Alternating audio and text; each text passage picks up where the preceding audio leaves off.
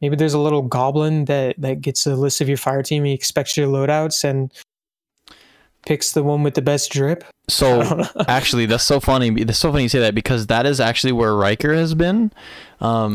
He was chosen to be Bungie's little goblin, and they chose him purely on his hairy feet and his incredibly wide shoulders. Is why they chose him. Yes, and not because of his taste in drip.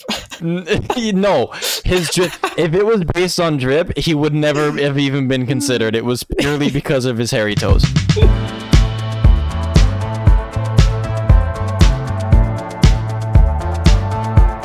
Fuck. Okay. Well, you know what? We're doing it now. All right.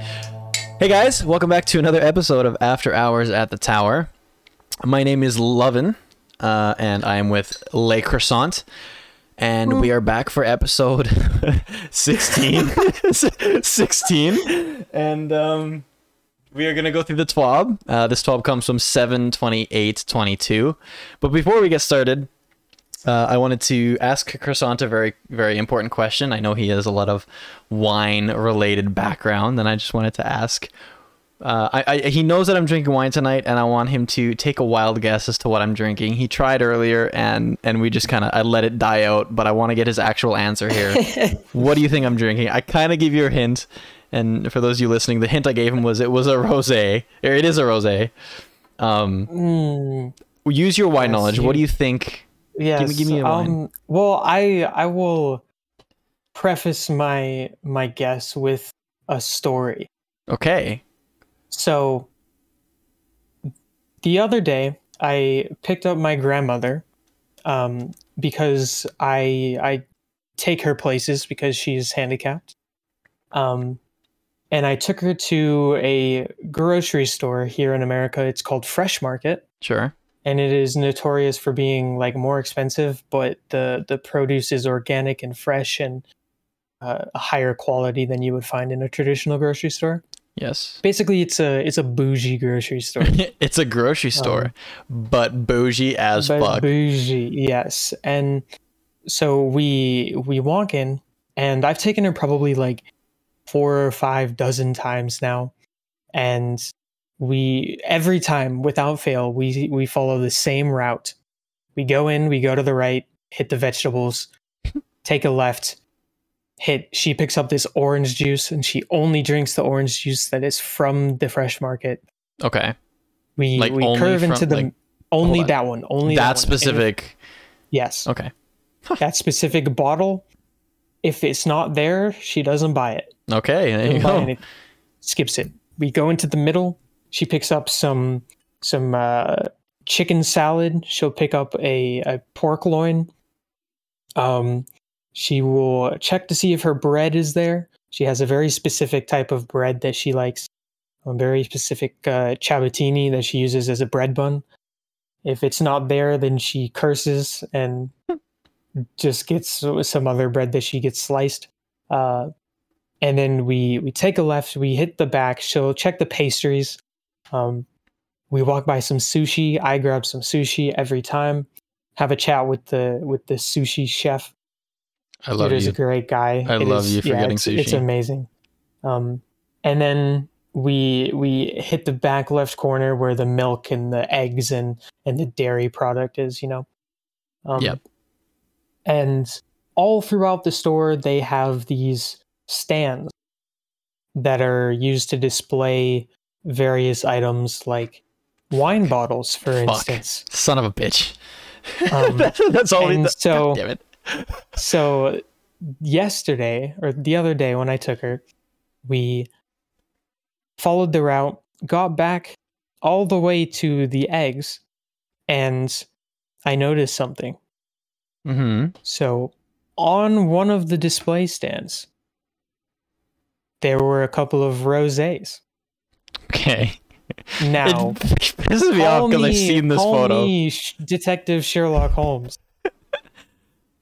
But I have an inkling feeling that the bottle that I saw is probably the same bottle of wine type that you're drinking right now. Interesting.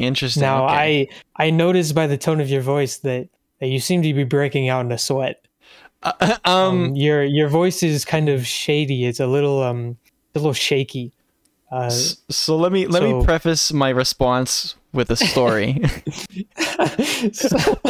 a couple weeks ago, I was talking to Croissant about wines, and we were talking about Moscato that I drink, and it's an Australian Moscato, and it's super shit. Like it's bad wine. Like people who drink wine and actually drink wine will look down on me because I look down on me when I drink it. And then I asked him about this specific wine that I have drank before, and he said, "No, I've never even seen it here." And then like 2 days later, I get a Snapchat of this specific wine on a stand. On a display stand. On a display stand, in a bougie grocery store. At a grocery store that I would like to be seen in, you know what I mean? So I'm fairly certain he knows, but go ahead, give your grand unveiling for your answer. So my final guess is going to be a rosé called Maison Number 9. And you would be correct. Yes, it is. You have impeccable detective skills. A rosé that is...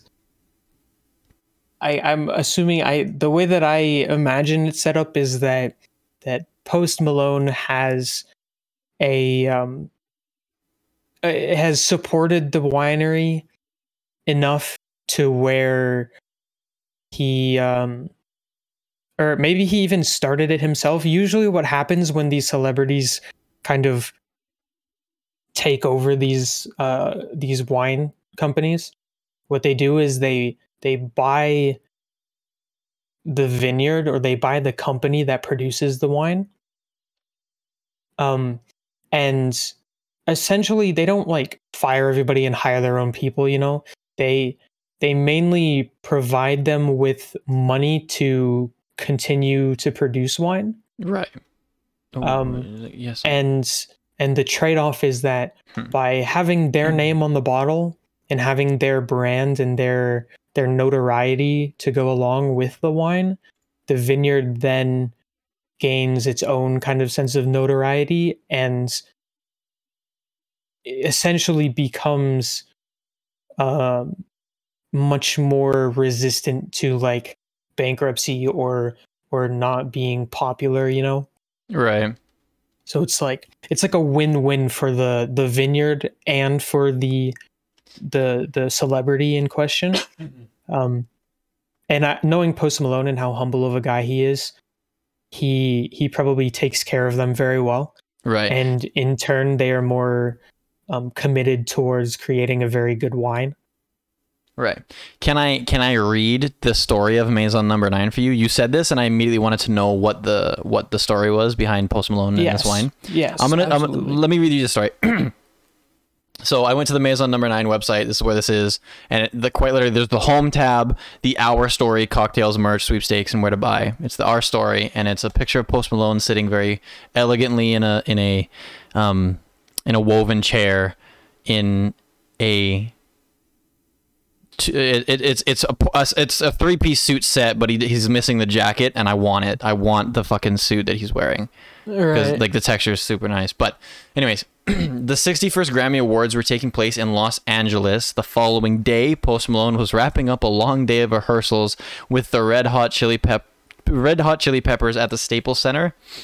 Dre London rushed to their next meeting, where their longtime friend had introduced them to James Morrissey. There you go. James spent the evening describing a vineyard in South France, which was producing the most incredible rosé he had ever tasted. Having an affinity for French wine, they talked about how they found themselves and their friends drinking more rosé in recent years, but hadn't found a label or brand that stood out as their favorite. So they set out to create a high quality rosé from Provence that encourages good taste and sharing with others. 10 days later, the trio went to France, or was on the French Riviera, Sitting at a winery, sampling the grapes, fell in love with the with the liquid and the landscape, and the Mediterranean lifestyle. Working closer with winemaker Alexis Cornu, winner of 15 gold medals and seven 90+ point rosé wines. Does that make sense? And it just means they're very good. Yeah. Okay. 90+ point rosé wines, or 90+ points is like their scale is like 1 to 100. Okay. And so a 90+ is considered very high quality. Okay. So then the founder spent much of 2019 in between posts, sold out tour dates, travels. I love how he put that in there. In between his sold out tour dates, which by the way, I went to. I was part of the sold out tour dates. If I didn't buy a ticket, that wouldn't be in there. Just saying. Traveling frequently to the winery, they tried many grape varieties and sampled over 50 blends until they developed a brand new premium rosé that they're happy with. Maison number 9 was born. So there you go. That is a story about this wine. It's very expensive, but it's very good. This is the one wine that I would like actually drink. You know what I mean? Yeah. Like if I'm going out to a fancy restaurant, this is what I would order, because Moscato is not going to cut it. I'm going to get bullied. Like the waiters are going to bully me. You know, we don't even offer Moscato at our restaurant. Oh God, yeah. See, that's how you know. Well, I went to a steakhouse a couple days ago, and there was no Moscato on there. I'm like, huh, what a surprise. Yeah. But I mean, traditionally, it's more of like a dessert wine. Yeah, people call it candy wine here. That's like it's the nickname for it. So yeah. Anyways, I'm glad. Good detective work. You now know the story of the wine I'm drinking. So there you go. Yeah, so now we get to transition into probably one of the most difficult things to wrap your brain around in Destiny PvP. Yay! So much fun. It is. Yes, this is a doozy. And I'd like to apologize beforehand if we get anything wrong. However, we're still figuring it out as we go. And I mean, I hate PvP, you know, so I automatically like not your favorite thing. I have a pretty decent understanding about what this TWAB is talking about.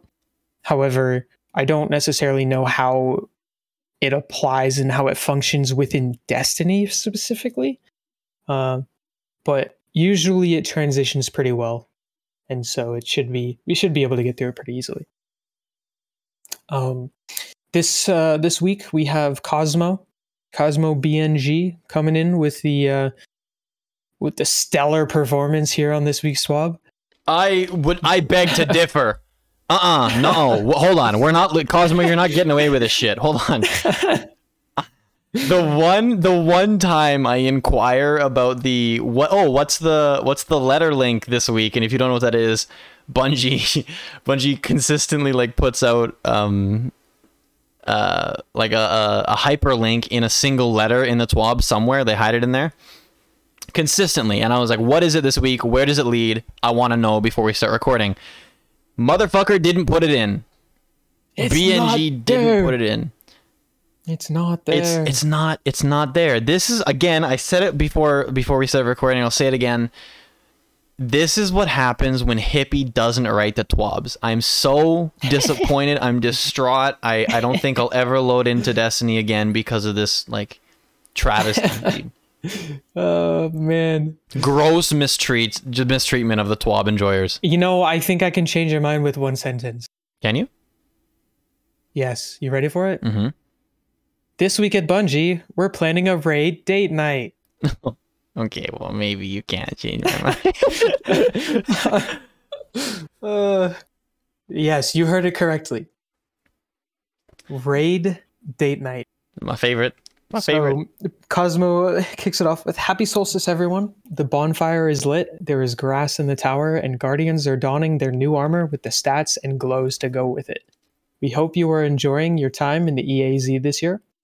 We have been tracking your feedback on what you are liking about the event, changes that aren't feeling good, as well as many improvements you would like to see added. Thanks for sharing your feedback and keep it coming. We've got a busy TWAB planned for you today.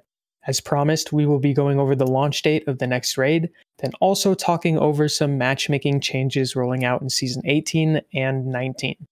Let's get into it. Well, that first sentence is all that matters to me. I tuned out the rest of it. Well, I kind of listened to Solstice, but after that, I wasn't Happy listening. Solstice. Happy Solstice, bonfire is lit, and then it was just like gray, like white noise the whole time in my head. So, I want to talk about the raid date. The redacted raid, we still don't know what it is, but the redacted raid goes live at 10 a.m. Pacific on August 26th, 2022. That is a reset on August 26th, 2022, and I'm so excited. I cannot wait. World's first race will be similar to how they did it with Vault of Glass. So just so you know what to expect, the raid will launch with contest mode enabled for 24 hours. The power level is going to be 1560, so there's not too much grind coming with all that. That's for all encounters. Like, it's just you don't have to grind for it. It is a freebie in a sense. Yeah. I mean, I think the reason is because it's so soon into the season. It's literally the weekend of the first week of the season. Right. They have it at not even at power, at pinnacle cap. Yeah. It's at hard cap for last season, for this season. So it's like, if you hit hard cap this season, you're already going to be okay for next season. So you don't have to worry about getting on and grinding 24 hours a day for those 3 days leading up to the raid. Right. And if you and your team end up clearing contest mode, you're not done, because you will have access to the new challenge mode in the director and the special triumphs for completing all of the challenge triumphs in each encounter will then grant you your day one emblem. So it's exactly the way VOG worked. If you participated in that or followed that at all, you did it once all the way through with no restrictions, and then you did it on challenge mode, which was it wasn't Eternity's Edge, right? What was it called? Like the actual node was named something. Temper's Edge. Temper's Edge, maybe. Yeah, I didn't partake. No, you weren't. I think Temper's Edge. I could be wrong. Make it to the node. Right. Yeah.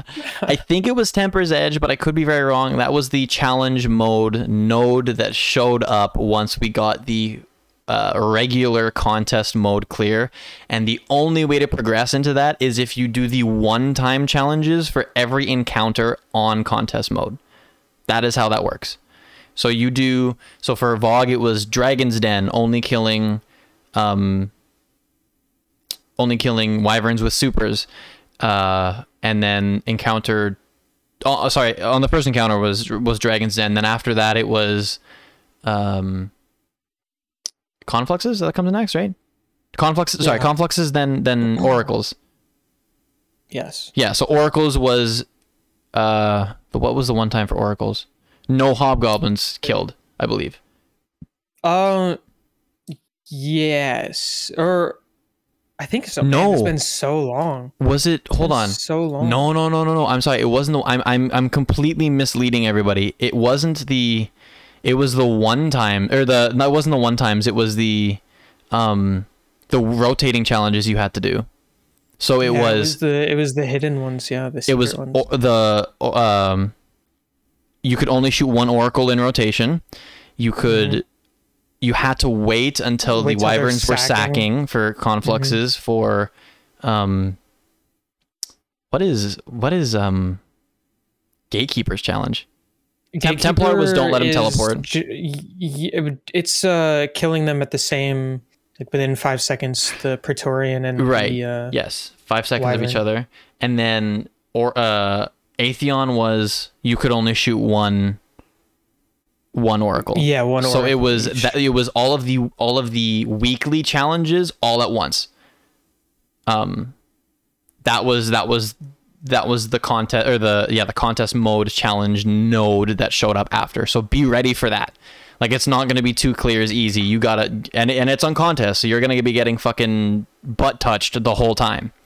So not fun.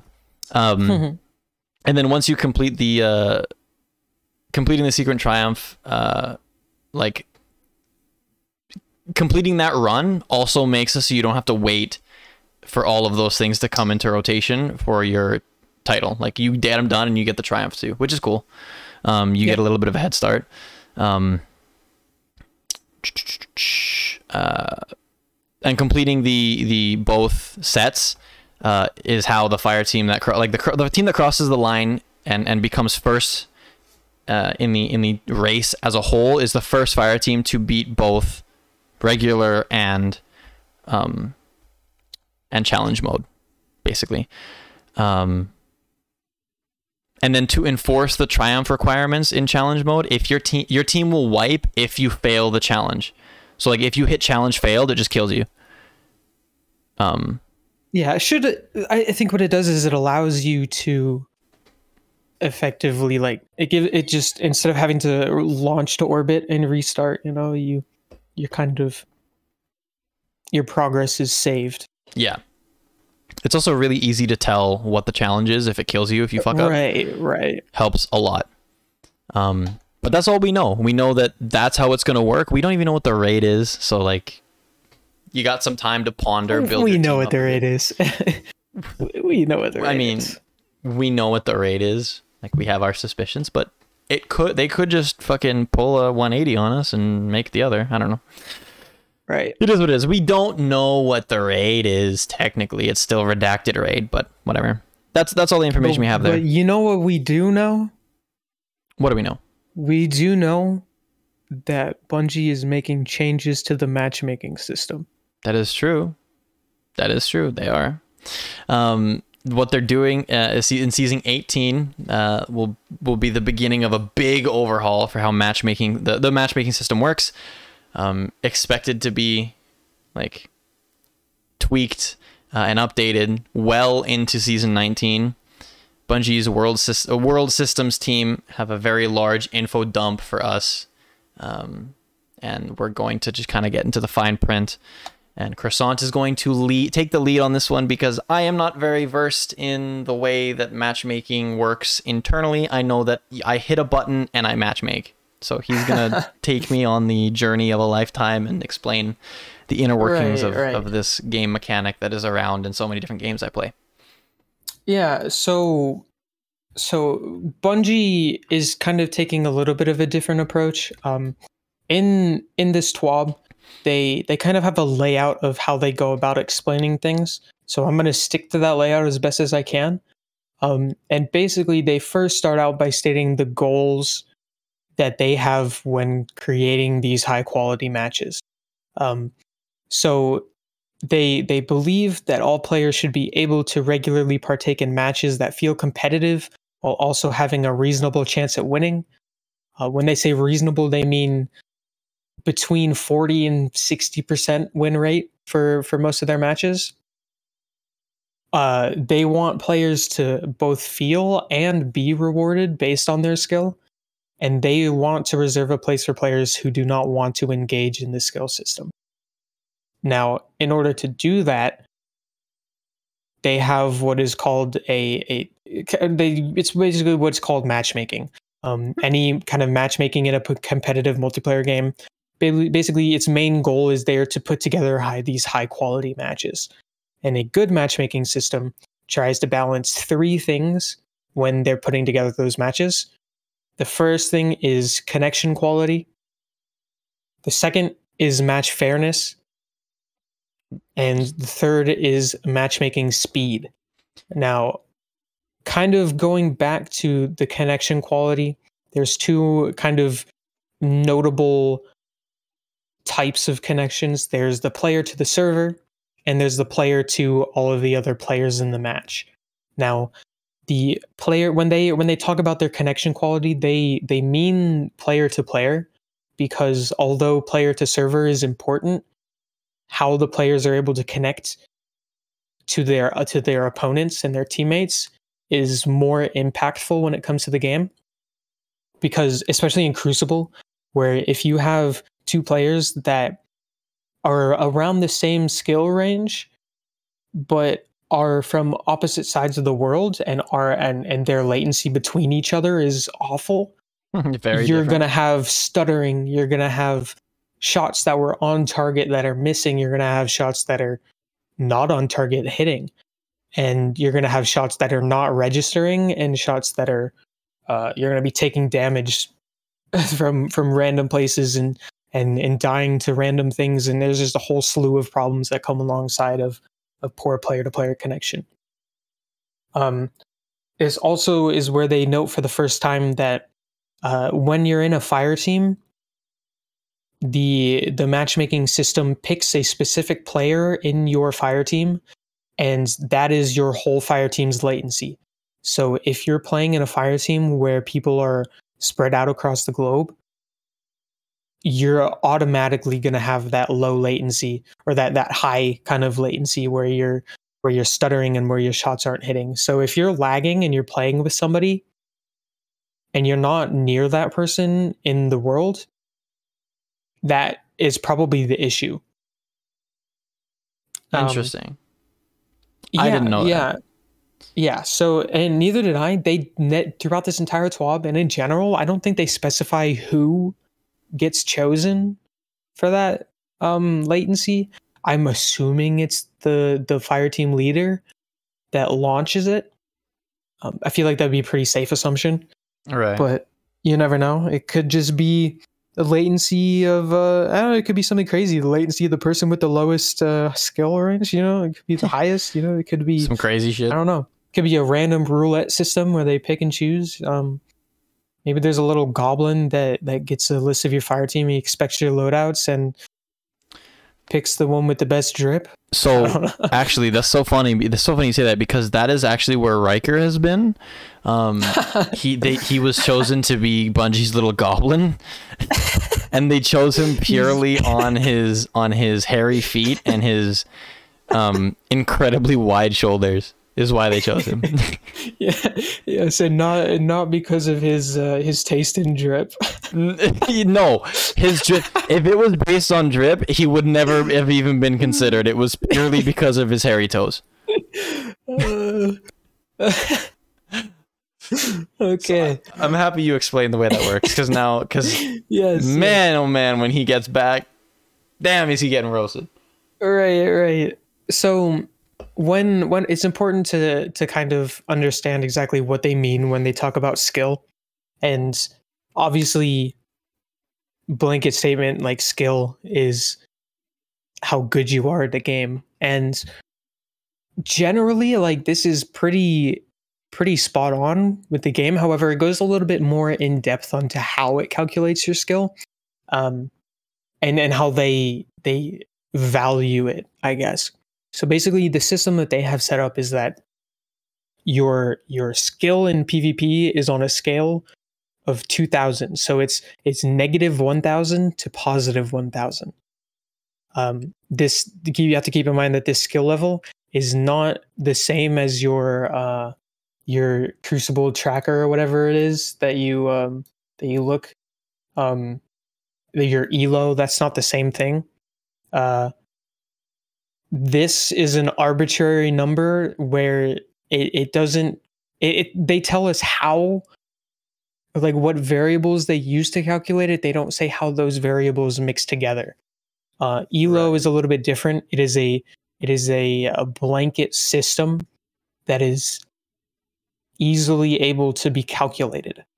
And that's the big difference in all multiplayer games that use skill-based matchmaking, where Elo and your MMR, which is your matchmaking rank, are two different things.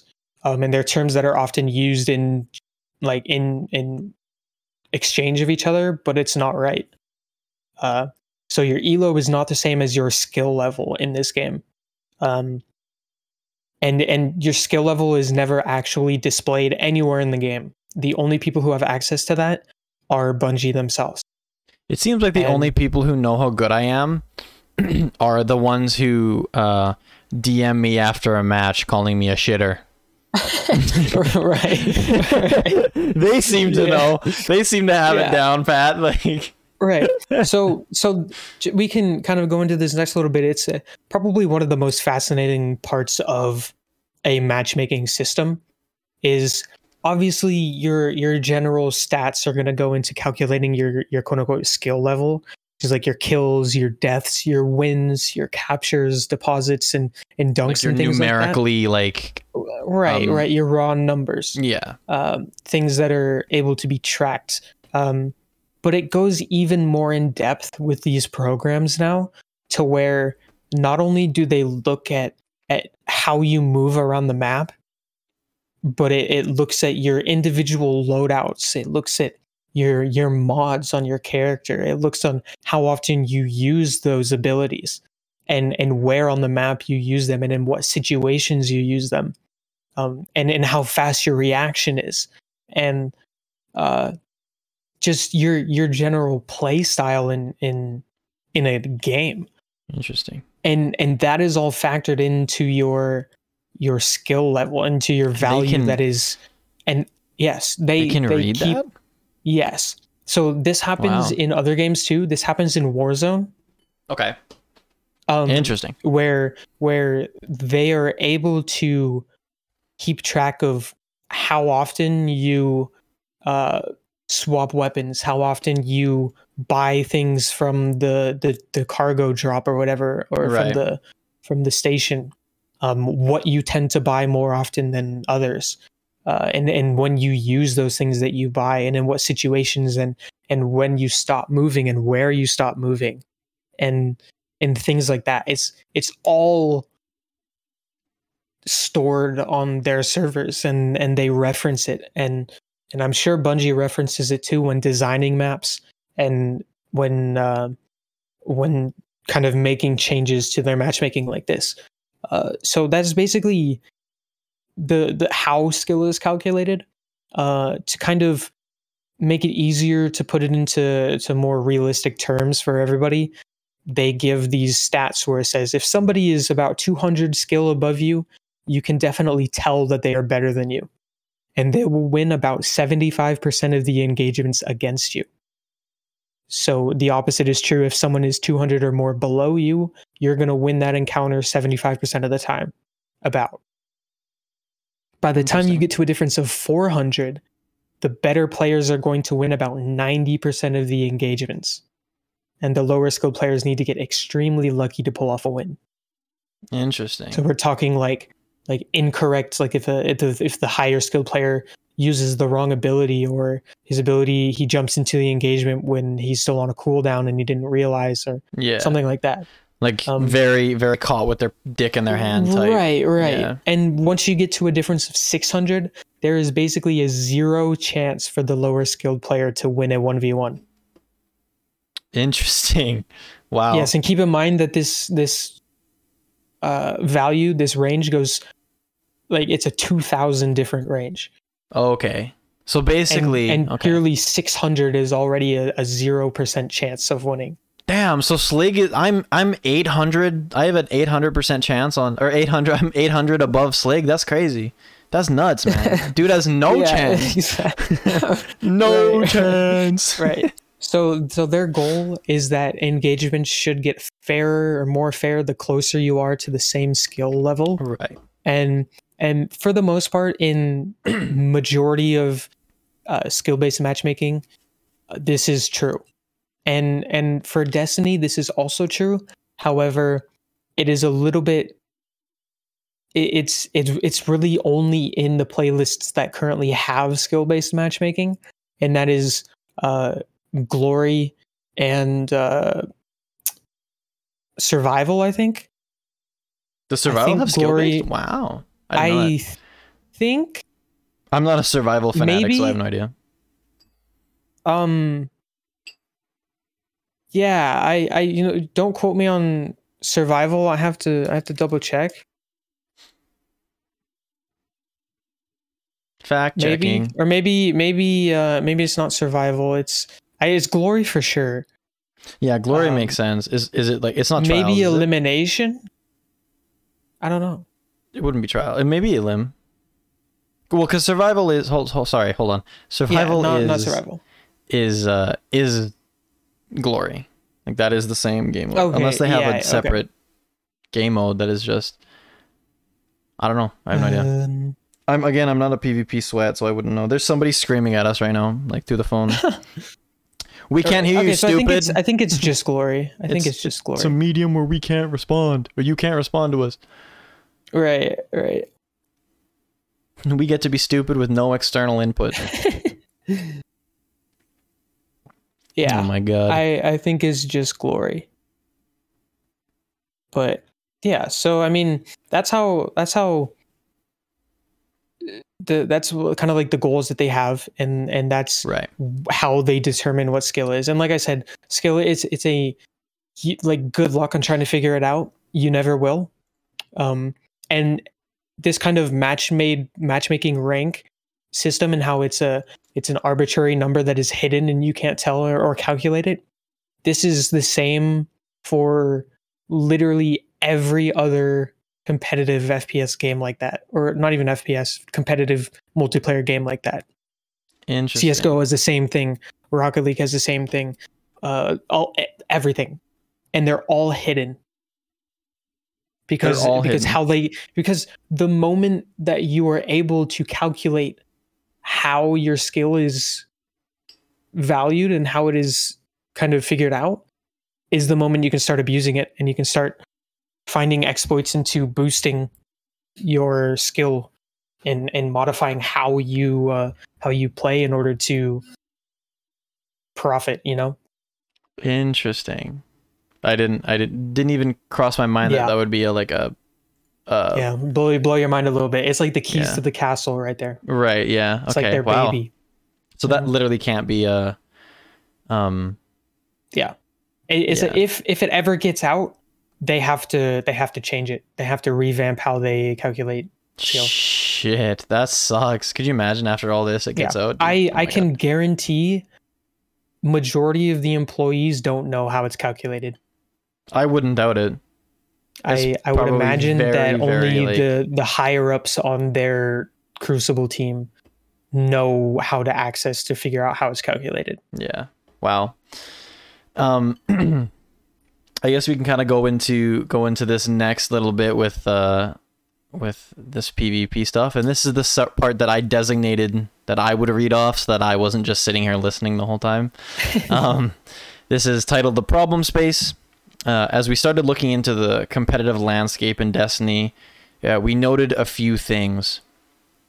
Outside of survival and elimination, your ability to influence whether your team wins or loses is usually out of your personal control. If you are an average skill or below, and in brackets they say half the population, this can feel bad, as the match outcome feels essentially random and you don't feel motivated to try and win. This has contributed to us de-emphasizing winning as a requirement to gain rewards in Crucible. The current landscape... really quick, that's one of the reasons why I don't play Crucible. What do you mean? I'm one of those players where I like to see impact in what I'm doing. Right. And when I'm playing a game and I'm doing really well and my team is still getting rolled, makes me not want to play at all. Right. Like, it doesn't just make me feel motivated to try and win. It makes me I don't feel motivated to try and play. Very frustrating when you're like playing that like obviously that's with every FPS, but it's the worst in like, for me personally, it's the worst in hardcore search and destroy. I know I brought up hardcore the past couple podcasts, but like when I drop like 3-4 kills around and then I die and I see that my team hasn't killed anybody and there's one guy left, I'm like, what the fuck? Like, there is 6 people on the enemy team and I dropped 4 of them. How are you, like, how much quicker do you want me to kill people so they don't kill you? You know what I mean? Yeah. Like, what can I do to help you out?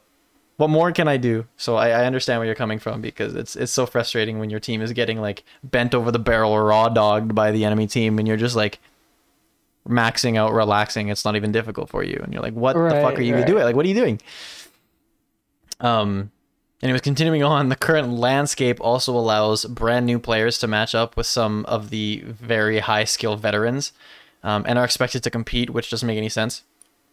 Like if I played against somebody who's never played a shooter before and downloaded Destiny because it was free, stumbled their way into Crucible and had the Kvostov and whatever, blue fucking green even shotgun that they walked in with.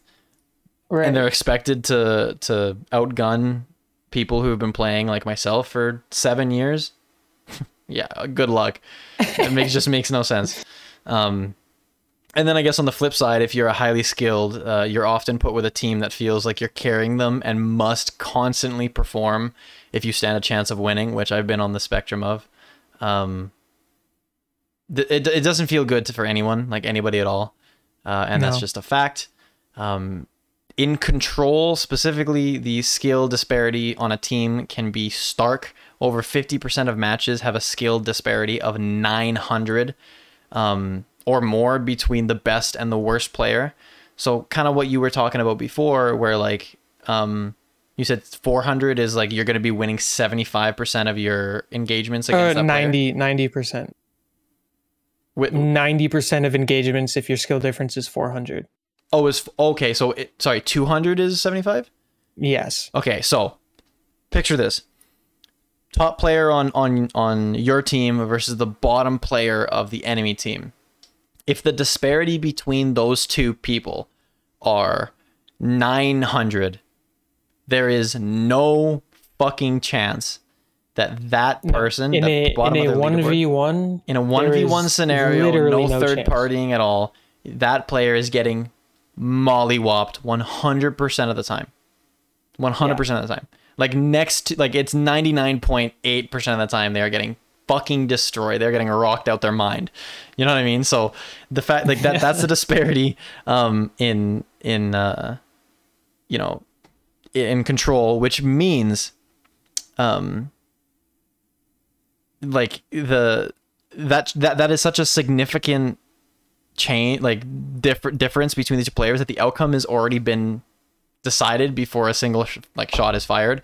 On the other hand, in Freelance, 60% of matches have a 250 skill difference or less, which is more reasonable, which is good, because like you said, 400 is that 70 or is that 90% chance, 200 right. is that 75% chance, so 250 or less is okay. I think that's like decent.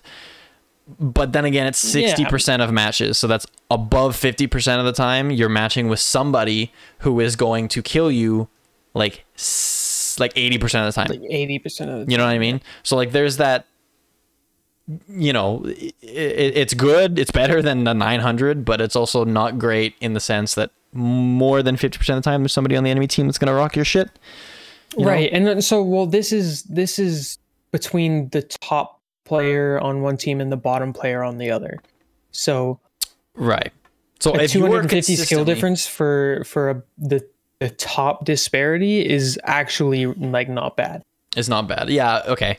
So if you are consistently the worst player on your team, you're going to have somebody 80% of the time on the enemy team that's going to rock your world. Like there's no way out of it. Yeah. With the way that it's set up right now. That the best player on your team is also going to be shitting on the worst player on their team. Right. So it's basically a battle of who of the worst is better and cannot die as much, basically. Right. That's funny. So because of these extreme factors, no matter what your skill, it becomes harder to tell if you're improving or not. Was that a great play, or are these players just worse than me? And I can tell you with 100% certainty, I have had that thought. Like, am I that dude today? Am I shitting on people left, right, and center? Am I like on some shit? Like, do I need to fill out a fucking form to like go pro, or are these people just Kovacs are finally shitter? Yeah, exactly. Has Kovacs really been pulling my weight in the past couple of games, or are these people just shit? Are they bad? Are they new lights? Are they blueberries that have come to play Crucible today? Are they the croissants of the world who never come to Crucible and decide that they want to play? Although I will say I've played against Croissant maybe twice in like private matches, and each and every single time he hits the most disgusting snipes on me, and I don't know where they come from. There's no way you're practicing on Caretaker, okay? That fucker doesn't move. Where are you hitting these flicks from? Oh my god. Man, it's a God-given skill. Oh, okay. All right. Well. God damn it. I've got the golden wrist. You got the golden wrist, dude. I want to see your fucking I want a wrist cam to see how much you fucking snap that shit. Right. God damn it. Anyways, if you can't tell if you're improving, it's really, really hard to stay motivated to improve. And then, we know we have something, some things to solve and problems to work out to get Crucible to a better place. And it won't be everything won't be able to be addressed in season 18. It's only part of the process. And it's something that's going to improve in PvP over time. So there is light at the end of the tunnel, but it could take a long time to get to where Bungie wants it to be. And I trust Bungie. I mean, they balanced Halo out pretty well. I think Halo 3 multiplayer was pretty okay. Reach was Reach. I don't know. I never really played. I wasn't very good back then at Halo. Well, okay, I shouldn't say that. I was really good at Halo Reach, actually. To the point where I didn't even notice matchmaking because I was decent. And I was 12. So. Yeah, so they kind of transitioned from their problems to starting to get into a couple of the solutions, and a couple more terms that they're kind of defining for us. But they have a little tidbit about match balancing, which is after a match is completed, sometimes if you absolutely rock and then mercy a team, it'll say we're breaking up these teams to find a more balanced experience or whatever. I don't remember exactly what it says, but basically there's a lot of problems with that system right now. They've been tweaking it for a while now, where they've been changing the algorithm and trying to get that to where it's reliable. And they're kind of slapping the band-aid on this one. They're kind of ignoring it and hoping that by reducing the skill variability in any given lobby, so making those skills, the skill differential, smaller, it should be easier to break up the teams to make them more balanced. They jump right into skill-based matchmaking in Control, which is the meat of the meat for this TWAB. This is their big change that they're making, where they transition into what their focus is. So at the start of season 18, they're going to start turning match fairness back up in Control, and only Control in Crucible playlist. So they're going to use Control as a test subject to kind of see how their new skill-based matchmaking system performs. None of the other playlists are going to be touched, and it may even take weeks to notice any major changes in the matchmaking. They take this part to kind of define what connection-based matchmaking is so that's what they use right now, and the difference between that and skill-based matchmaking. So for those of you who don't really or aren't too savvy in these terms, connection-based matchmaking is what most of the Crucible playlists, besides Glory playlist, that it's the system that they utilize to find matches, and it prioritizes your connection to the server and to the other players.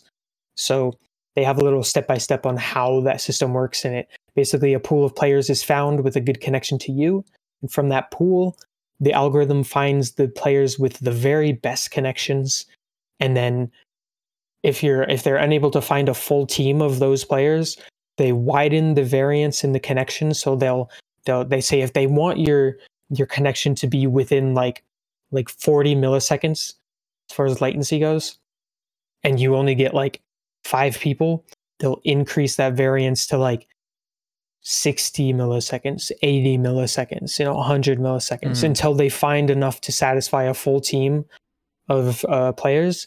And then they break them into equally skilled teams to the best of the algorithm's capabilities. All right. Once again, they mentioned that fire team matchmaking, your latency is only measured for one of the fire team members. So that's why you see a lot of the time poor connection between players when they're stacked on the other team, because you're really only connected well to one of them, at least one of them. So so they do talk about it a little bit later on, but before I get into that, I want to talk about the skill-based matchmaking. So this is the definition of basically of true skill-based matchmaking. This isn't exactly what Bungie is implementing into Control, but this is what they would be implementing if they were doing a true skill-based matchmaking. So basically, it uses a similar model to connection-based matchmaking, but in addition to their latency to the server and to the other players, it uses skill as a major factor instead of a minor factor. So basically, a pool of players is found with a good connection to you, and from that pool, they then, instead of looking for players with the best connection, they look for players that are closely matched to your skill rating. And if you can't find players within that pool, they widen the variance in skill instead of latency. If that doesn't work, and only if they can't find other people while widening the variance in skill, then they'll expand the search again with connection quality widened. And then they go back the previous step and they go then to find players that are matched in your personal skill rating. So it's like they, instead of using skill as like a last thing to just split up the teams, the skill is what determines who gets picked to be in your lobby. And then once enough players are selected, they then break them out into equally skilled teams to the best of the algorithm's capability.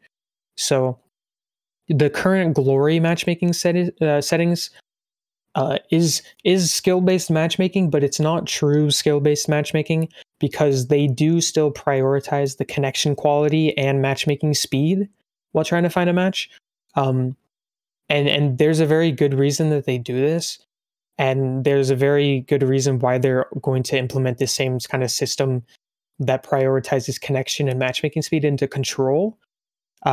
Is they would rather sacrifice some match fairness in terms of skill in order to maintain connection quality and matchmaking speed. The system that they're going to put into Control is a little different once again. So it still prioritizes the connection quality and matchmaking speed, but instead of so basically they're going to start with a wider variance of your skill rating and instead slowly widen your connection as they're searching. So the reason that this, what they're implementing into Control, isn't true skill-based matchmaking is the fact that the algorithm is still prioritizing connection and it's still prioritizing the matchmaking speed, because Control is a game mode where you're not playing with the sole intent of being against players that are exactly as good as you are. You're playing because it's fun, you know. You're playing because you want your pinnacles. You're playing, yeah, literally that's it. Like literally that's the only reason you play Crucible. I don't understand. But basically you're not sitting there like going and inspecting the elo or the skill rating of all of the players in your lobby. Yeah, I'm not worried about who I'm getting matched against. Right. And it's such a fast game mode. Like when you sit down to play Crucible, on instance, I guess I could ask you, like, how many Crucible games do you play? Like 5, like me? Over 10, right? When you sit down to play Crucible, yeah, it's maybe play max 10. You know, yeah. Like me personally, right. It's like I'll do a Crucible session. You're not like a heavy PvP player. No, too. No. Like most of the hardcore PvP players are playing 10 plus matches a day. Yeah, like they play it so much, and they're not looking, they're looking to prioritize, like, I guess I could put it differently.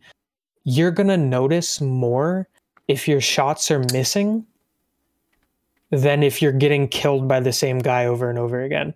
Like, you're gonna notice if a player is jittering and teleporting across the map because of their lag, more than you're gonna notice who's getting more kills.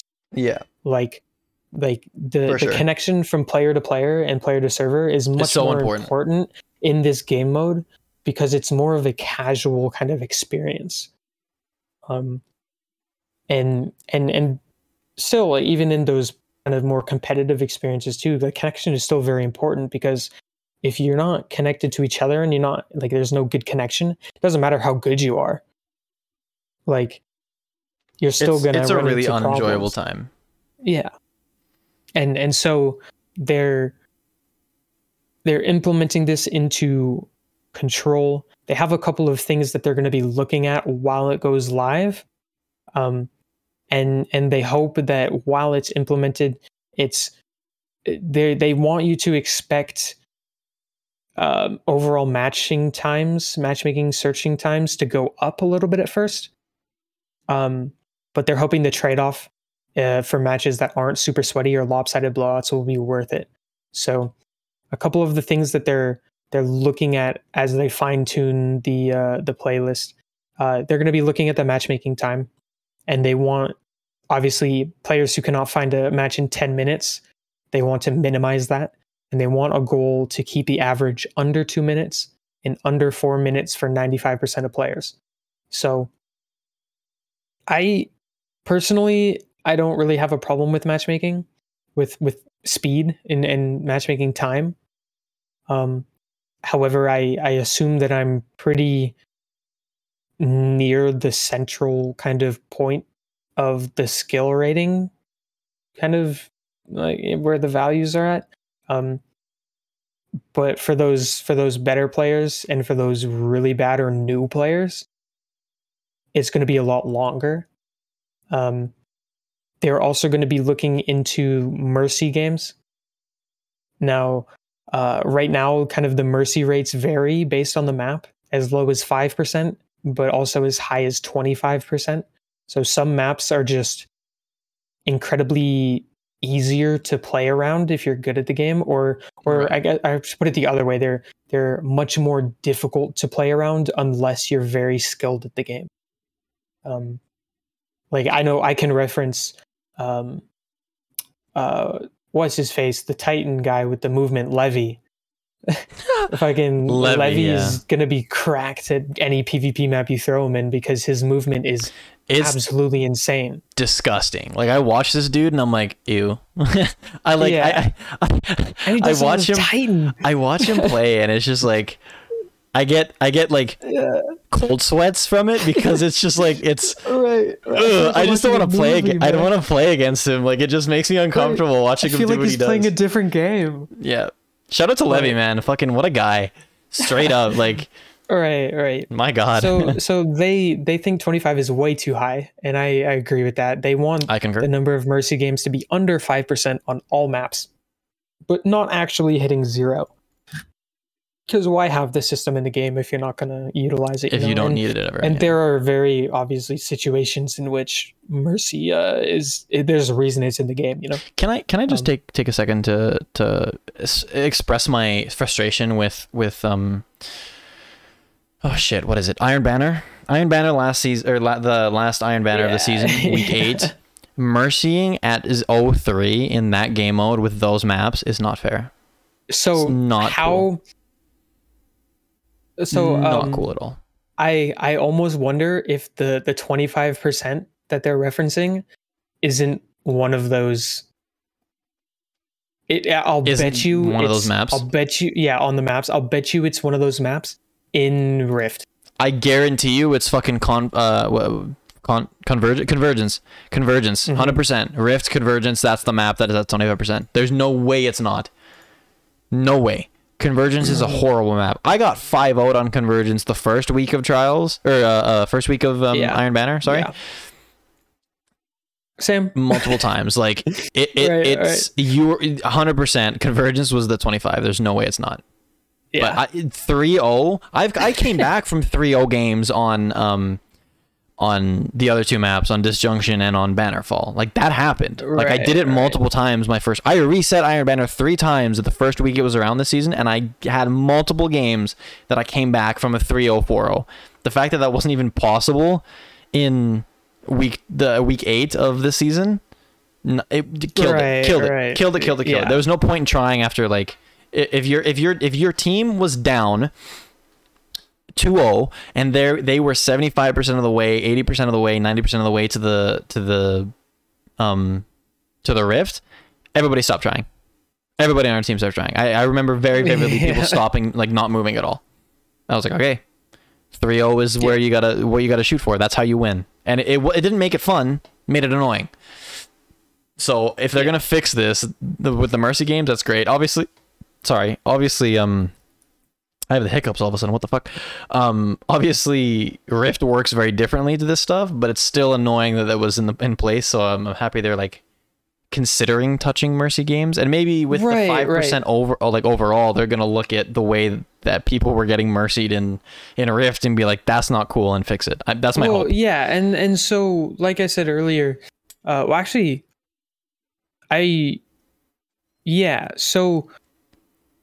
the skill, like your skill level is actually, funnily enough, it's being monitored for every game mode, any PvP game mode in the game. So it's being recorded and it's being calculated for every playlist, like, at once, that includes PvP. Interesting. Including Gambit. They have what the fuck? Skill value for Gambit too. Like, it's not all incorporated into one, like, value, is it? No. Okay. No. It's all different. So they're able to see each playlist, and how your skill varies from each, and how the general, and how it compares to the general population in each game mode. So it's like they have very in-depth stats. Like, they got all the numbers they could ever need.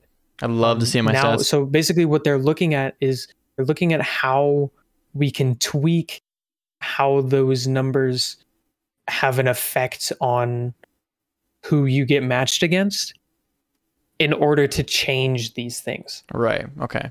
So Fair. Another thing that they're looking at is the final score differential. So right now, they believe I agree with this. They want games to be closer in score. So right now, 65% of the matches end with one team hitting the score target. 15% of the matches go to time, and 15% end with a mercy. So they want at least 80% of matches to end with the reaching the score target, and most of the rest ending with time limit. So they want to, more specifically, they want most matches to have under 10-point difference between the two teams, either when one hits the target or when time ends. That's going to be really difficult. That's really difficult. Yes, that is a very, how did I describe it earlier? It's a very daunting kind of, very optimistic, very, it's a very big aspiration, you know? Mm-hmm. Let's take this real fast into Control. Okay. You have a team that you have an idea or an ideal Crucible that Bungie has in mind. Say this ideal Crucible exists. That means that each team would need to, like, in order for them to balance out Control the way that they're saying that they want, is that 80% of the time the teams need to get have the same skill, roughly, because of skill-based matchmaking, simultaneously trade both of them. If, for example, hold 1 point to their own at any given moment, and then trade back and forth with a third point relatively equally, whilst also equally getting kills. And then have one team get 10% off, not including like hunts and shit, or what is that called? Not including dominations, which is a mechanic in the game. Good luck. Right. So that's once again, that's one of the things that is kind of fascinating, is that in an ideal situation, if they get this algorithm right, you're going to see a lot of games that play out exactly like this. 80% of matches are going to end. So maybe not 80% of matches, but 80% is a very high number, yes. But if their goal is 80% with reaching the score target and most of the rest ending with the time limit, and they want that 10-point difference between the two teams when the match ends, if they sacrifice some of the connection and some of the matchmaking speed for the skill value, just based on the statistics, this could happen for 80%. Yes. Damn. The problem is that the closer they get to that 80%, or the closer they get to 100%, the more they have to sacrifice the connection and the matchmaking speed. So it's like, right. And it goes back to the beginning when I was talking about how, the three things that I told you when assembling a high quality match: the connection quality, the match fairness, and the matchmaking speed. Yes. You have it's like a glass of water, and then there's 3 bowls, and you can only put so much into 1 or 2 or 3. Like, you only have a limited number of amount of things. Like, the more you focus on one, the less you can focus on the others. Mm-hmm.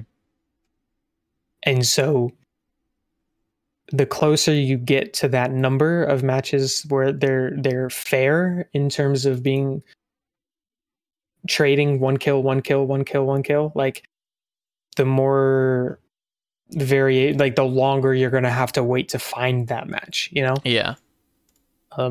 And this is, so that's the beauty of the formula, though, is that they can tweak it. And they will be tweaking it. And then the final thing, before we kind of close that part out, is that they're going to be looking at, like, to get less variance between the top player and the bottom player. So once again, this goes to the differential between the top player on one team and the bottom player on the other team. Right now, 5 to 10% of the matches have the best player scoring 30 to 39 more kills than the worst player in the match.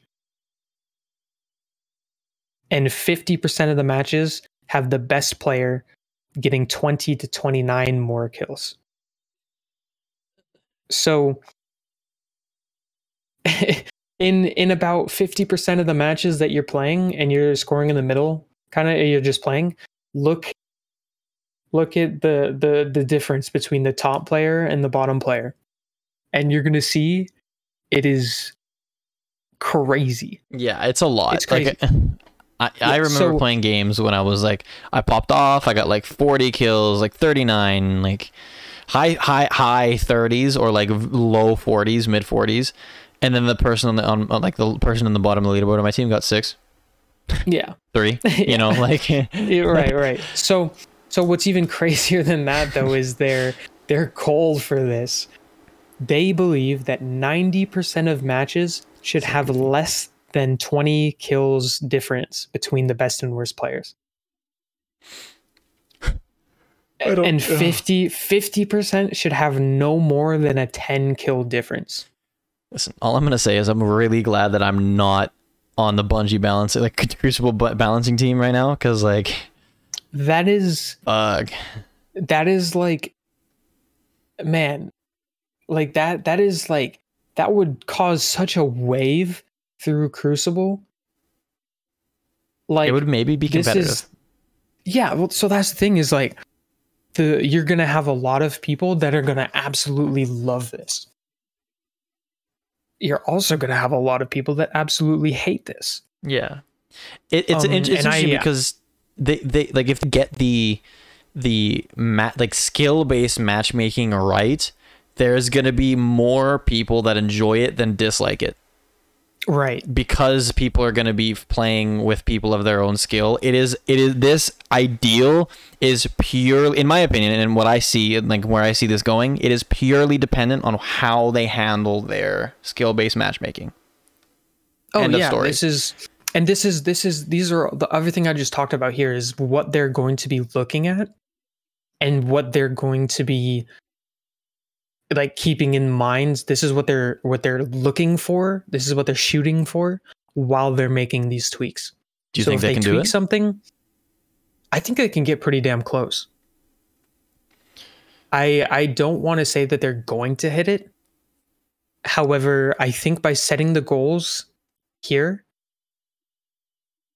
if like obviously they're not going to put an outrageous goal because it and then not deliver on it, you know. Right. I feel like the reason, like the fact that they're putting these goals in here means that they believe that it's realistic,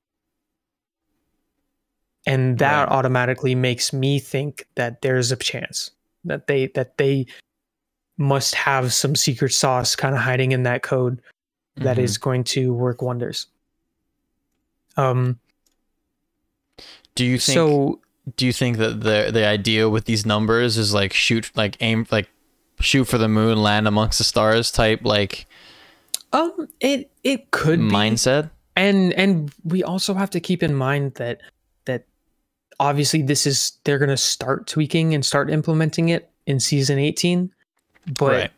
they're going to go well into season 19. Yeah. And true. Season 19 is the long season of the year too. It is. I hope it's good. This season was dry a little bit. It is going to be quite literally months. Yeah. Well, I hope they get it right, because this sounds like a great thing. But if absolutely. And it's so just dependent on if they get it right. A little bit of a side note about me is like I went to school for engineering, and numbers and formulas and statistics like this are absolutely fascinating to me. And so how this kind of gets calculated and how this plays out, and looking at all these numbers and everything, it really does seem reasonable. Like, yeah, obviously a 20 kill difference and a 10 kill difference is a big number, but if you're being matched against people that you're consistently not only getting killed by, and it's like if like the smaller the window is that you're matched against, the people that you're matched against, like the closer in your skill level that everybody else on your team and the opposite team is, the closer your scores are going to be realistically. It's like and when you get to a majority of players that fall within like 400 skill points of each other, there are hundreds of thousands of people that play Crucible. Like there's plenty of people that are going to be identical to your skill level. Yeah, that you're going to be matched against. It's not going to be very difficult for the match. majority of the population. Yeah, you're going to see this. I think they're going to get very damn close. Obviously, this doesn't really encompass everything that they're going to be watching or what they're going for. I'm sure a lot of things are going to be kept hidden, but we can kind of get on to the last little 2 bits of these changes. So the first one is a small little mention about skill distribution.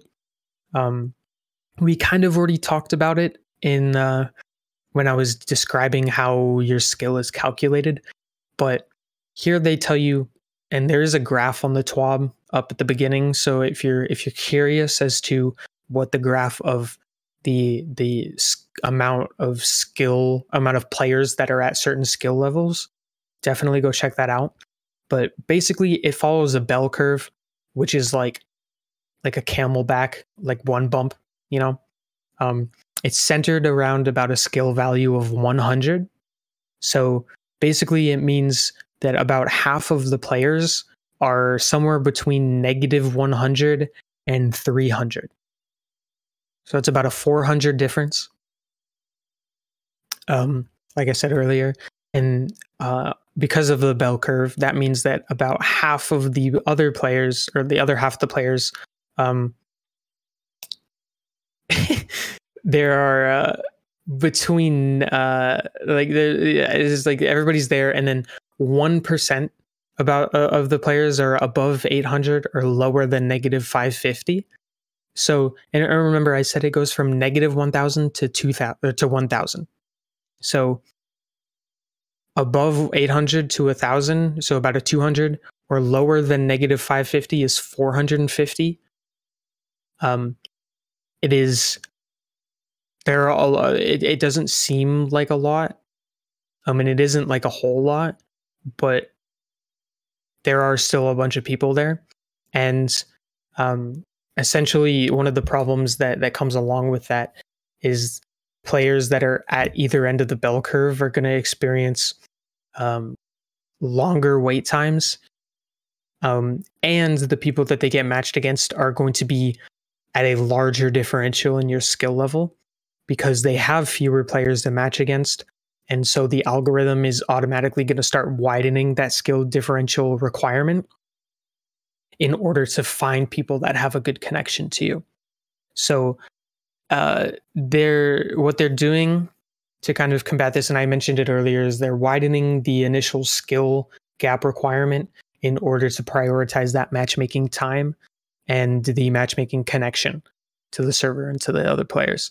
So they said to expect longer matchmaking wait times, but they're using this as a method of kind of figuring out and quantifying how bad it is for players to find matches at those ends of the bell curve, and hopefully find ways to kind of tune the experience for them.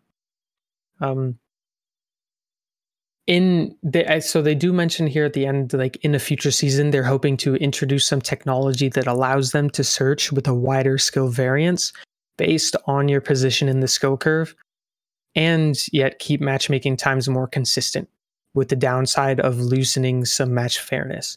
So I mentioned this before we started recording. Right? Yeah. This is essentially how a rank system works, is that it has these skill windows that are based on your position in a skill kind of curve.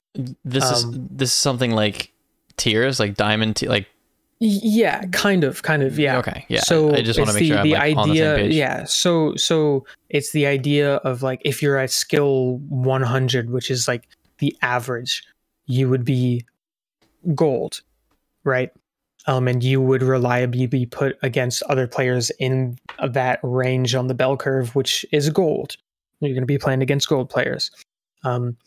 As you win your games, you're going to get into a higher skill, and you're going to be playing against maybe people that are platinum. It really like, and I know that the systems that they use to determine your rank is traditionally done with elo, and elo, keep in mind, is not the same thing as skill. So think of it more as like a rank system that you will never see. Right. So it's like a hidden secret rank system. It's kind of like they know what you are. It's kind of like the IRS in your taxes, you know? It's like they know how much you have to pay in taxes, but they're not going to tell you. They but they want you to pay it in full and don't fuck it up. Yeah. You know? Yeah. Sure. Yeah. Yeah. And then of course they do mention right at the end, before we kind of start wrapping things up, is that they mention the fire team sizes and the fire team mismatching. Obviously, once again, they mention fire teams pick one player. I'm assuming once again it's the host or the fire team leader to have to be the benchmark for your team's latency. But oddly, like, well, I guess not oddly enough, but understandably, like, fascinatingly enough, the when a 6 stack is playing in control, the bell curve of your skill for full fire teams in control instead of centering around 100, which is the average for just regular Crucible your play, the bell curve for fire teams center around 400 to 500. So the odd playing it. So right now, playing in a fire team, a full fire team where you may be communicating, where you may know each other, you may play all the time. There is a very big advantage to playing in fire teams right now. Because it's not even just like you're communicating; it's the skill diff is calculated differently. Right. It's because you're gonna be. You could have a full team of fire team members that are absolutely stacked, and because your latency is automatically decided as to be with this person, you could be playing against absolutely shitty people and roll them. Complete fucking, because it goes off of connection. Yeah. That is this goofy. So, and this has been in the game for a while. They have like noted that this is a system that is in place, and unfortunately they're not going to be touching it in season 18. They're kind of taking it step by step in terms of getting the Crucible skill-based matchmaking set up and tweaked, and then they have a couple of ideas into and how they want to implement what they call like a form of fire team size preferred matchmaking. And it's hopefully going to make it a little bit easier for the algorithm to place fire teams against other fire teams, but also maybe look more into the individual latency and skill levels of the players in the fire team instead of just one. Right. But we're going to get more on that later. But that pretty much wraps up the big info dump. I hope we did a good job of kind of explaining that. I hope you guys learned something. You fucking killed it. That was... I'm gonna let you know that I'm gonna need you at a later date to repeat all that again. I wasn't listening. It was all white noise again. Like you mentioned you mentioned at the beginning. You mentioned the raid and solstice. That was fun. That was like a party in my head. And then you went into Crucible and everything just went fuzzy. So So it's like, and as much as I hate Crucible, like the idea of matchmaking and the skill based like algorithms and things, it's such a fascinating concept.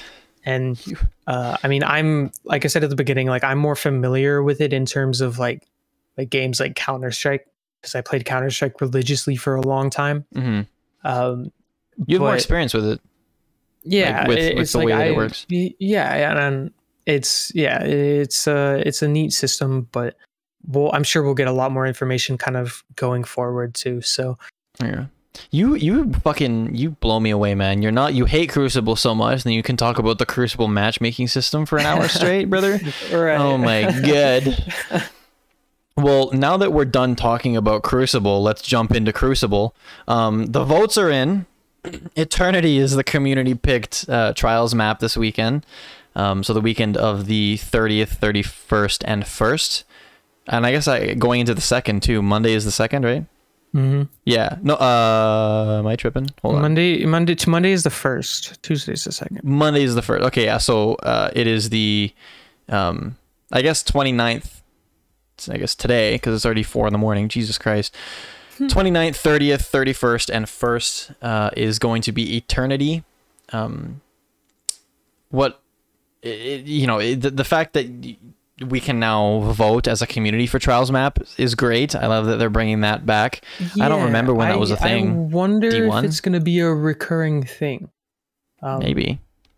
I would assume that they're going to do some more interaction like this. And if you want to take part, I voted.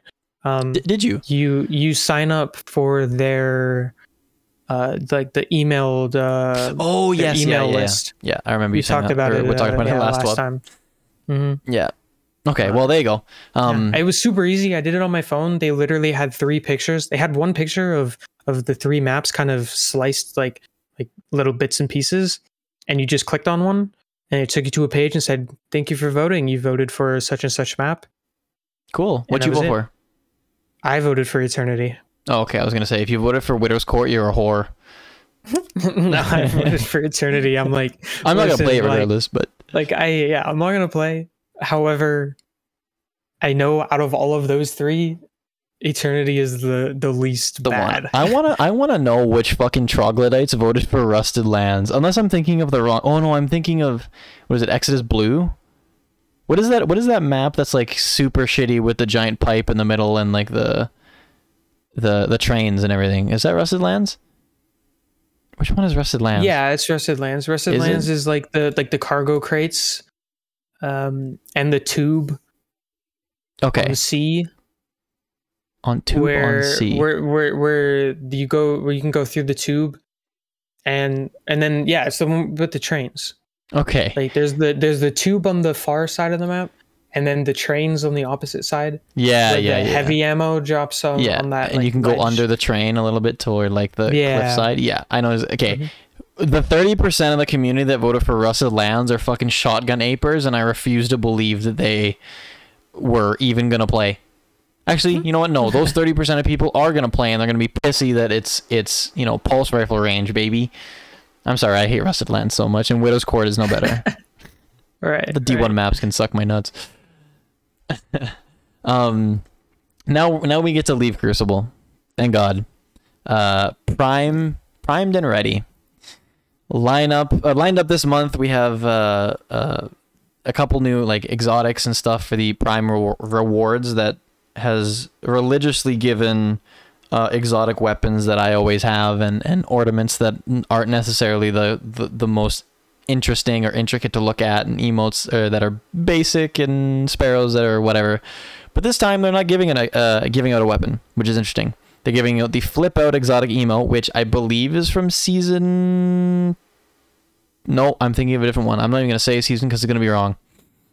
I'm thinking of the other emote that incorporates a table. And that's basically the one where you just like there's a table sitting there and your character flips it over and freaks out. The Takenome Wings exotic ship, which I don't even know what it looks like. The constricting exotic ghost shell, which is your ghost center, and it is a silver snake going around it. Is very I confuse it all the time with the Guardian Games hunter ghost. Looks very similar. Very, very similar. Right. Yeah. And then the shaped knife legendary sparrow. Spaded. What the? I can't read. Spaded knife legendary sparrow. My fault. So if you are, I don't even know how that works. Your Destiny count is connected with your Twitch Prime. Right. You get these rewards on your account. So it's the other way around. Is you connect your Amazon account with Prime to your Bungie account. Okay. Well, there you go. All the way around. Right idea. Horrible execution. Horrible presentation. My fault. Yeah. So that's that. I'm not gonna get it. I don't need any of those things. I have two of the 3 of the 4. As it is. My brother yoinked the Amazon Prime onto his account. No, did he really? To yoink it back. Oh, what a guy. I have to yoink it back. Well, if you have an absence of a Amazon Prime account and you're having a bad week, Croissant is here to cheer you up a little bit for my personal favorite part of the week, and I'm sure it is up there on the list for him. But I will let him delegate and bring attention to where he wants attention to be. Yeah. So once again, I would like to share a story. Oh, okay. So it was the first day that we recorded, and we were reading through the TWAB, and we got to about 80%, 85% of the way through our recording. And I'm not going to lie, I was kind of thinking ahead as to what we were going to talk about, and I was bored. And I used my brain, and I was like, how can I make this more exciting? He definitely used the most wrinkly part of his brain, 100%. Yes, and so we cued the dramatic music. We turned the lights down really low, and I turned my flashlight on and shined it under my chin, and I sat there and I was like, guess what time it is? And nobody knew what time it was. And nobody knew. And I still, to this day, have no idea. You say, listen, you say, guess what time it is, and I have no idea how to respond. And every time. But listen, so the more you think about it, the more I realize that it's okay. You know, it's okay to not know, because that's why we're here. We're here to let you know what time it is. And I think we've gotten very good at letting them know what time it is. I think they are very well informed as to what time it actually is. Yes. And so fret not, because this week and pretty much every other week that the TWAB is available to us, we will have what we like to call the player support report. Now, the player support report is notorious for encompassing what you could call dad jokes. True. And this week, it's not really a joke. It's kind of more like a funny saying. It says, a bonfire a day keeps the darkness away. And I know that that's not exactly what it said, but that's what the script says, and I get paid to read it from the script. So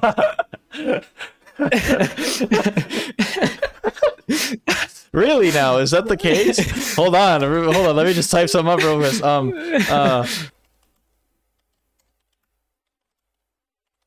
Oh god, I can't type. Damn it, my PC seems to have blue screen. Shit. Damn, did you spill coffee on your PC and then lose the episode? Shit, dude, that sucks so bad. Right. Oh no. Oh no. Hold on, let me just make sure that's very noticeable so you don't like miss it, and make sure that it's just like very yeah.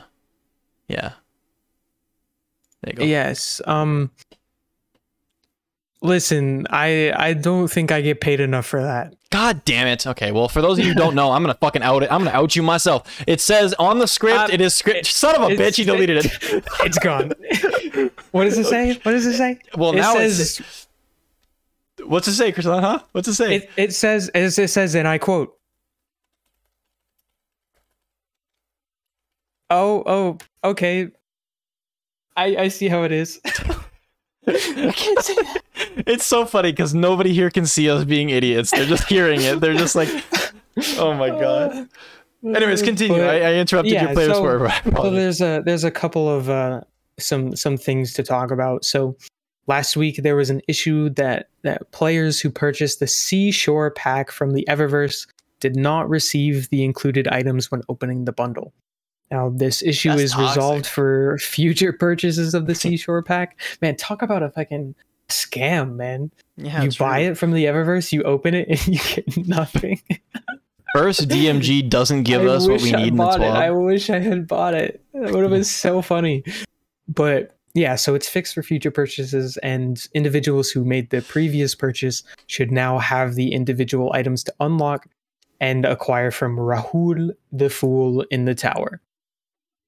Rahul the Fool. Sorry, not DMG, it's BNG. My fault. Misidentifying my Bungie devs. Cosmo, fucking give me my fucking letter link, okay? I know you're listening to this, okay? I need the letter link. Dude, I'm a dude, that hits home for some current events going on right now. God damn it. Oh my lord. Yep, literally bringing it up. Oh shit. Okay, never mind. His DMs are closed. Damn it. Oh, what a guy. He knew. I'm tweeting at him. He straight up knew. Oh my god. I'm tweeting at him. Oh my god. At Cosmo. Okay. Well, while Croissant goes off on Cosmo for not giving us our letter link, the event card expiration, this is more Solstice stuff, so obviously your boy is going to talk about it. Players should ensure that they've completed and claimed all of the event challenges and event rewards from their Solstice card prior to the expiration date at the weekly reset on August 9th, or else it's gone. You're shit out of luck. hold this L, bozo. You can't get it back. You got to wait till next solstice to do it. Not only that, but you would be out of, like, you would have no options for the event title. So just make sure you're completed, you're set, you're claimed, everything is good by August 9th at reset. If it's not, I don't know what to tell you. Massive L on your forehead. You're a walking L. Never held the W in your life, dude. Like, cope harder. Yes. I don't know what to tell you. Yeah. Yeah, that's... Are we touching on this or no?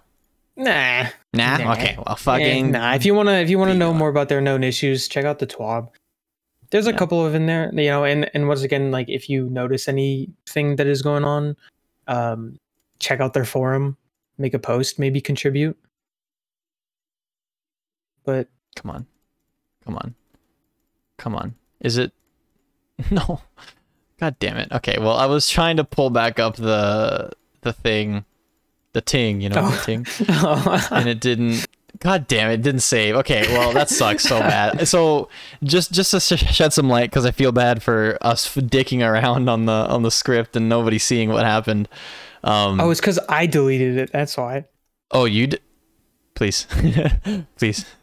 So there, it's back in the script. Look, it says Lovin is the best at raids, undisputed, and then a bunch of Y's for some reason. I don't know why. God. Oh, because it's from, like, it was before. It was here, yeah. Oh my god. Anyways, just so that you guys are aware of what we're doing, I don't want to, like, there's no inside joke going on. I promise we're being idiots. But regardless, we've covered a lot today, so we're gonna keep this outro short. Sorry, I just kind of transitioned into that. Like, these are the words of Cosmo. These aren't my words, just an FYI. I'm gonna keep this outro short. We have another date to mark on your calendar for the Redacted Raid, going live on August 26th. I'm gonna say it loud. 26th. That probably blew at the mic so bad, dude. Mark the date in your calendar if you haven't already, and make sure you also have August 23rd on the calendar as well, because that's the Destiny 2 showcase, and they will announce the raid at that point. We'll have a couple days to prep for the raid. 3 days to be exact, because that's when they'll tell us. And then can't wait for you to see what we've got cooking up. Heart Cosmo, that's the end of it. Cosmo, I'm getting on your ass for that link, dude. You can't be out here shorting me. We're on it, dude. Send him a link to you know what? Send him a link to the fucking to the podcast too. Link the podcast so he knows how upset we are verbally. How, like, not okay it is. I'm crying. I look forward to the link maybe once a year, and today happened to be the day, and he missed it. God damn it. But is there any closing thoughts that you have other than our collective disappointment in Cosmo? Anything else? I mean, it's always exciting to think about big changes coming to the game like this. And I know they've done their part of, like, attempting skill-based matchmaking before. And obviously, based on the fact that it's not currently in the game for the most modes, means that it didn't work out too well. But this time, at least, it looks like they have a solid game plan in terms of, it's sort of like attacking it. I am very hopeful and very, I guess you could say I believe that they will do a very good job. Well, that's all we can hope for. Yeah, I have also a lot of confidence in the performance for the raid. The only stipulation, the only thing that is kind of iffy for me is the raid is on a Friday and not a Saturday. I know for a lot of people, it being on a Friday is going to interfere with school, because school starts around again, at least here, in like late August. Mm-hmm. And so on a Friday, I don't know. It's risky business. I was really worried because when I first read that it was the 26th, I don't know if I'd full dyslexia brain, but I saw it on the 29th, and it's the day I go back to work. the day I go back to teaching, and I was like, "Are you fucking my dick right now, dude? Are you serious that I have first day off of I need to not only take the first day off of work, but I need to neglect to introduce myself to my brand new students at the new school I'm working at." And I would have done it. 100%. I would have done it. Which was not a good, wouldn't have been a good decision, so I'm glad it's not, but I would have done it. Welcome, kids, to the new school year. Welcome to the 3rd grade. Your teacher is not here because he's playing video games for fun. Like, would have not been the wave, but it is what it is. Listen, I'm gonna keep it real with you guys. It is 4:04 in the morning. I work tomorrow morning. I need to call it here. We gotta wind it up. I'm gonna go. Everybody be safe. Don't get murdered. Croissant, thank you so much for hanging out for another episode of After Hours, and it's gonna be a good week coming up. And we'll see you guys. I'll see you guys on Tuesday. I don't know if Croissant will show up after 16 episodes, but we'll see.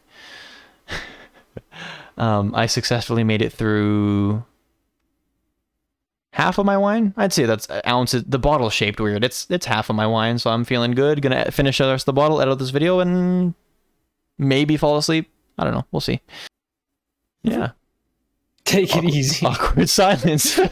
Oh my god. I'm leaving. Bro, I am. Are you good? I'm typing out, man. I have a juicy Twitter post. Are you actually tweeting him? And I am 5 characters over the limit. What have you been typing this whole time? I'll read it to you. I say, "Hello. I am reaching out to you in hopes that you are well as everyone close to you, both inside and outside of work.